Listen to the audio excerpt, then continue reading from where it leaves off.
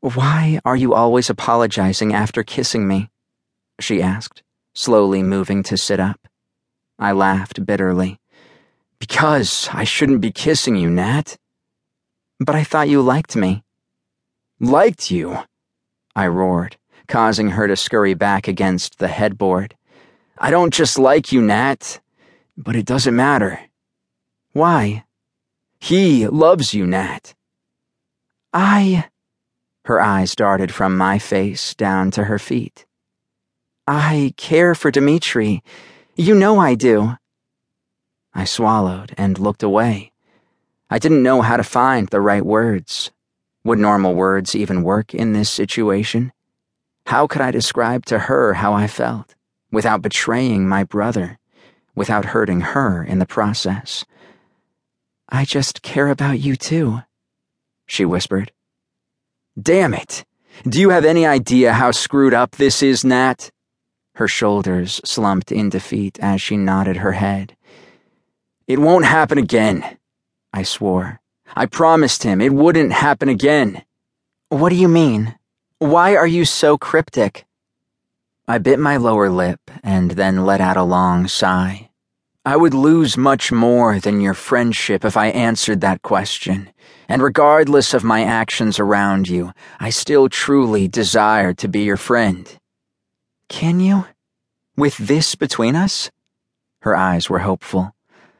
I was quiet for a few minutes. It felt like hours when I finally found my voice. I have to. So that's that? She snapped. I stood and turned to face Nat. Yes. End of discussion. She glared and threw back the covers to the bed. Fine, let's go for a run.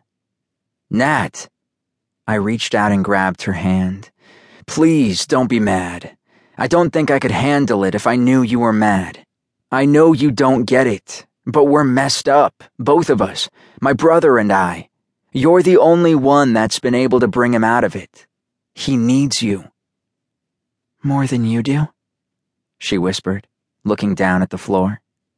I cursed. No. Her head jerked up. I just know at what cost it would be to have you, and it's not a sacrifice I'm willing to make, I finished. Tears pooled in her eyes as she nodded and wiped a few stray ones that had slipped down her cheeks away. Don't cry.